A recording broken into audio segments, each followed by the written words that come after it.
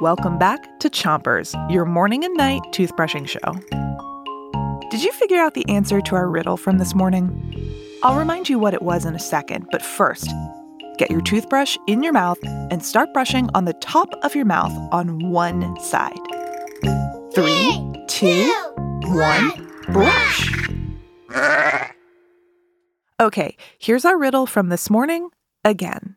Howler, green or golden, baboon or macaque, gibbon, spider, marmoset, capuchin, and silverback. These are all the same kind of animal, but what kind of animal are they? Keep brushing.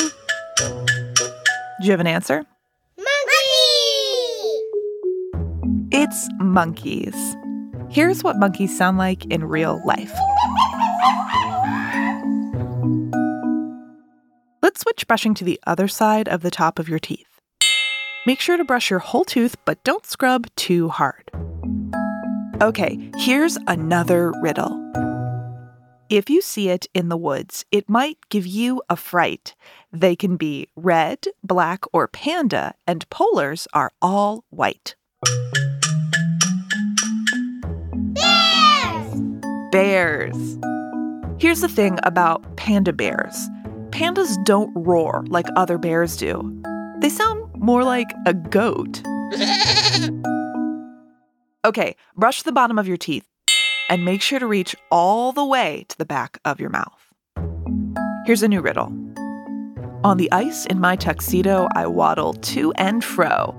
My wings don't fly, so instead I slide along in snow. What am I? Penguins! It's penguins. Penguins are a bird, but they don't fly like other birds do. They have flippers instead of wings to help them swim. Last part of your mouth. Switch to the other side of the bottom of your mouth and make sure to get all the way back to those molar teeth. Penguins need to be able to swim because they spend half of their time in the sea. The largest penguins are emperor penguins. Emperor penguins can grow to over 4 feet tall. That's taller than some people. All right, that's it for Chompers. Come back tomorrow for a story about a snake who gets very, very lost.